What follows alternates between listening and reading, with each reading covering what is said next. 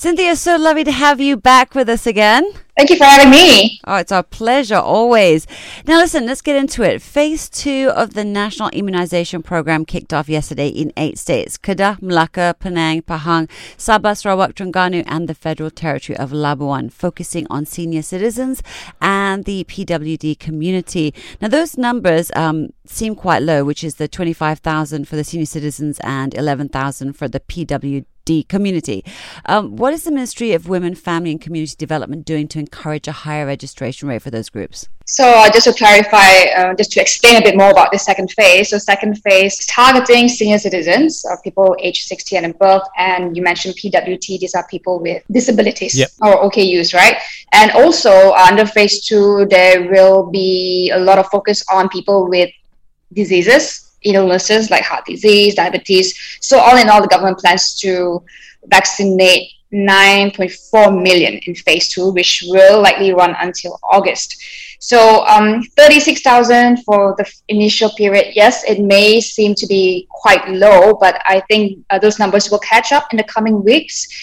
Speaking about how do we encourage people to register for vaccination? Because I think right now that's the problem that we are facing, to get people to register on MySejahtera. Number one, I think it's not something that can be the sole responsibility of the government. I think we all have to play a part in helping, for instance, our parents. Like my mother, she wouldn't know how to register for vaccination. So, and I go home to her quite often, and there are a lot of other folks who do not see their kids, and they may find it a bit harder to register for the vaccination. So how do we intensify efforts, right? So that's one, because a lot of them lack knowledge to register. Also, the government and ministry, probably one thing that they need to do more is just to streamline communication, to help people understand the vaccines better. So right now, I think we have 2 or 3 approved. We have these Pfizer, BioNTech, we have the Sinovac, which will be used in the second phase. So I think there's still a bit of concern about the safety of the vaccines, whether there will be side effects. And so these are the messages that needs to be put across, like streamlined, to really get people to understand. I think once they understand better, then they will feel more inclined to register. And I think apart from the government, private hospitals said they are looking to work with ministry to help register people, like patients, manually on to register for vaccination. So I think one big takeaway we need to look at when it comes to vaccination is that you're not just doing it for yourself, you're doing it for the community, because as the faster we can achieve herd immunity, the faster we can get on to our lives. So we need to look at it as a collective effort, not just the government needs to do this for you. Cynthia, Malaysia's Transport Ministry is looking into creating a regulatory body to oversee p-hailing services, which involves the delivery of parcels and food items using motorcycles to protect the welfare of the riders. So why are p-hailing riders not protected, unlike e-hailing drivers? Well, at this point in time, we simply do not have a specific body or regulation to oversee the sectors. And it's a really big sector. I believe 60,000 to 100,000 people are being employed in this sector. So they deliver food, parcels using motorcycles, and it has grown tremendously during the MCO. So having a regulatory body, which we do not have and is being proposed, will help to do 2 things. Number one is protect the riders. I'm not sure if you guys have seen a report recently by Miros about riders who got into accidents in last year. There were about 6 recorded accidents. These are recorded ones involving p-hailing riders, and 17 resulted in fatalities. So that's one, protecting the riders. Secondly, it's also to ensure the safety of road users. When you have policies in place and regulations, we know how riders are, especially bike riders, and how they can be quite reckless on the road. So having an agency, a body to look at this is a first step towards, I guess, in a way, professionalizing the industry. So what we have seen with e-hailing. And I think this is not something new as well, I like to point out, because this idea of having a new regulation to manage p-hailing was actually mooted last year. I think it was August, by the Deputy Transport Minister. So the regulations, what it essentially does is something similar like what we are doing with e-hailing, like Grab, right? I think Grab drivers, they need to obtain this thing called PSV, which is the public service vehicle license. They will also have to undergo health screening. and I believe they have insurance coverage. So I think what we're trying to do, if we're going to do this, is to extend the same kind of protection for P-hailing riders. So, yeah, but Cynthia, remember when they did the PSV thing many months ago? Then suddenly all the e-hailing drivers were like, "I'm not going to apply for this," and there was so much confusion, and there was people were upset about that. A lot of e-hailing drivers decided not to do it. They have to pay extra and whatnot. So how would this work for P-hailing drivers? Because these guys are on bikes. Right? Yeah. And then they're mainly giggers. It's a gig that they do. They're not going to be paid as much, right? So, yeah, it's going to be a tough one. The government definitely needs to consult the industry, but then who represents the industry, right? So there is no collective. Like, I see. Okay, right. So the role of agency would take this on then? Also, it's a go-between. Yeah. I'm not sure how they're going to implement it. It's probably the same like how they did with e-hailing. So back then, e-hailing didn't really have, I don't even know if they have a representative now of like e-hailing drivers. Right. But I think similar measures would probably need to be taken so that it's better regulated. Also, mostly I think it's more for safety for both users and also the drivers. So I think this was proposed last year, and I think there's been a delay. So, but I think it's a good step. I think it's a good step towards just regulating and just understanding how big it's in the industry, who's in it, and better protection and welfare for those in the gig economy, which is something I think we've been overlooking for the past few years. Fresh graduates deserve better and more honourable starting salaries upon entering the labour market. Citing data from the Higher Education Ministry, most new graduates earn between 2,001 ringgit and 2,500 ringgit from 2014 to 2019. However, fresh graduates last year were mostly earning 1,001 to 1,500 ringgit, which is crazy. Yeah. So looking at these numbers, it does seem like the pandemic was the main reason for the drop, or rather maybe excuse, in salary for fresh grads. How likely would it be for starting salaries to improve once we have a better control, at least, of the COVID-19 outbreak? This story is something that we have covered extensively on Astro Awani and students graduating into minimum wage, and that's quite a bleak outlook for them, right? Yeah. So Malaysia's minimum wage is 1,200 ringgit. And I think the bigger question right now, if this is just a temporary decline due to the pandemic, or is this a sign of a deep problem that we have in our labor market? So, and a lot of analysts that we have spoke with said that is this growing proportion of graduates graduating into this 1,000 to 1,500 ringgit pay tier is not solely a result of the disruptions that we're seeing from COVID-19. So it actually reflects a larger problem. Number one is limited wage growth. So if you look at the past 10 years, I'm going to quote a report from KRI, which is Khazanah.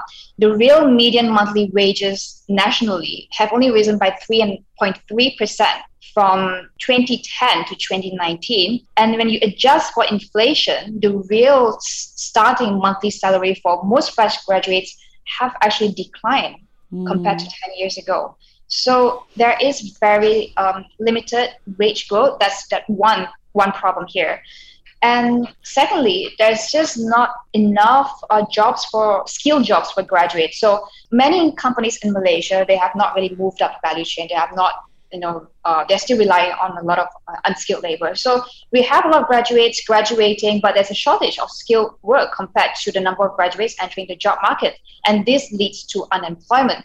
So you have stagnant wage growth and unemployment, plus the pandemic, and it's exacerbated the situation. So when something bad happens, like a downturn in the economy, it's very likely that the young workers are generally the first one to be let go during a downturn because they have least experience. So they take any jobs they can find. And maybe to a certain extent, there has been some, we cannot deny that there's severe impact to the economy, right? COVID-19, a lot of industries are facing difficulties, cost measures. So, but if you're unemployed, you take whatever you can get. Right. Yeah. So it goes back down to at least you're pulling in a salary. But then the thing is, can you even pay for basic things with that really, really small salary? Because that's lower than what I got back when I first graduated. And that was already very, very low. I mean, I remember when I first graduated, I was earning about 2+. Yeah. And I believe it's still somewhat the same right now for fresh graduates, I mean, even lower. So it's very depressing. I mean, for somebody who's in university graduating and to think like, oh my God, I'm just going to graduate to minimum wage. Yeah. So there is certainly a lot of things that needs to be done. So if you look at last year, the government did come up with measures like the wage subsidy to help companies tide over, during the pandemic. But I think long term, there really needs to be a look into policies to help graduates have a decent salary when they enter the workforce. So a major international bank here in Malaysia is choosing to exit retail banking in Malaysia and 12 other markets across 2 regions, namely Asia and Europe, the Middle East and Africa. The National Union of Bank Employees General Secretary Jay Solomon has expressed concern for this international bank's employees. What's going to become of all of their staff? Well, we do not have words from the bank yet as to what are their plans for retrenchment plan for their staff. But just to put things into perspective, Malaysia is one of the 12 markets it exited, like you mentioned earlier. So it's just not just Malaysia.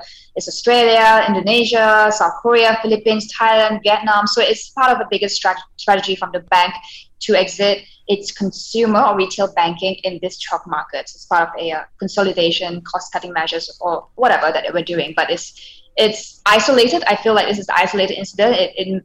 I don't think it translates into a bigger exodus of banks leaving Malaysia. It's just, a corporate strategy, right? So what I know from reading is that the bank currently has a workforce of over 5,000 employees in Malaysia. And based on latest news report this morning, they did not disclose any retrenchment plan. There was a statement to Malaysia Reserve, they citing one of the staff to say that it said that they will keep everyone updated as they go along. So still a developing story, but I believe that we will find out more in days to come. Yeah, because I'm just thinking about it, how it works, right? Because having been in that industry before, that means the guys selling credit cards and housing loans and everything, they will never be able to be absorbed into the corporate side, corporate banking side.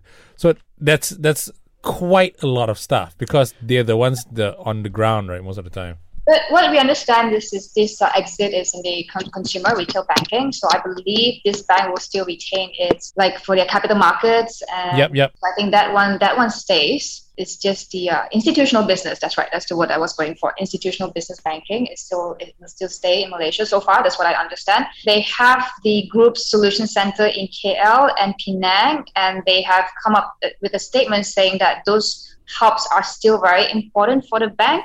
So may not affect all 5,000 employees of this particular bank. So we'll find out more in the coming days. But I think there's this question whether is this a start of banks leaving Malaysia? I do not think so, honestly, because I don't think, number one, there will be any major impact on the country's banking industry.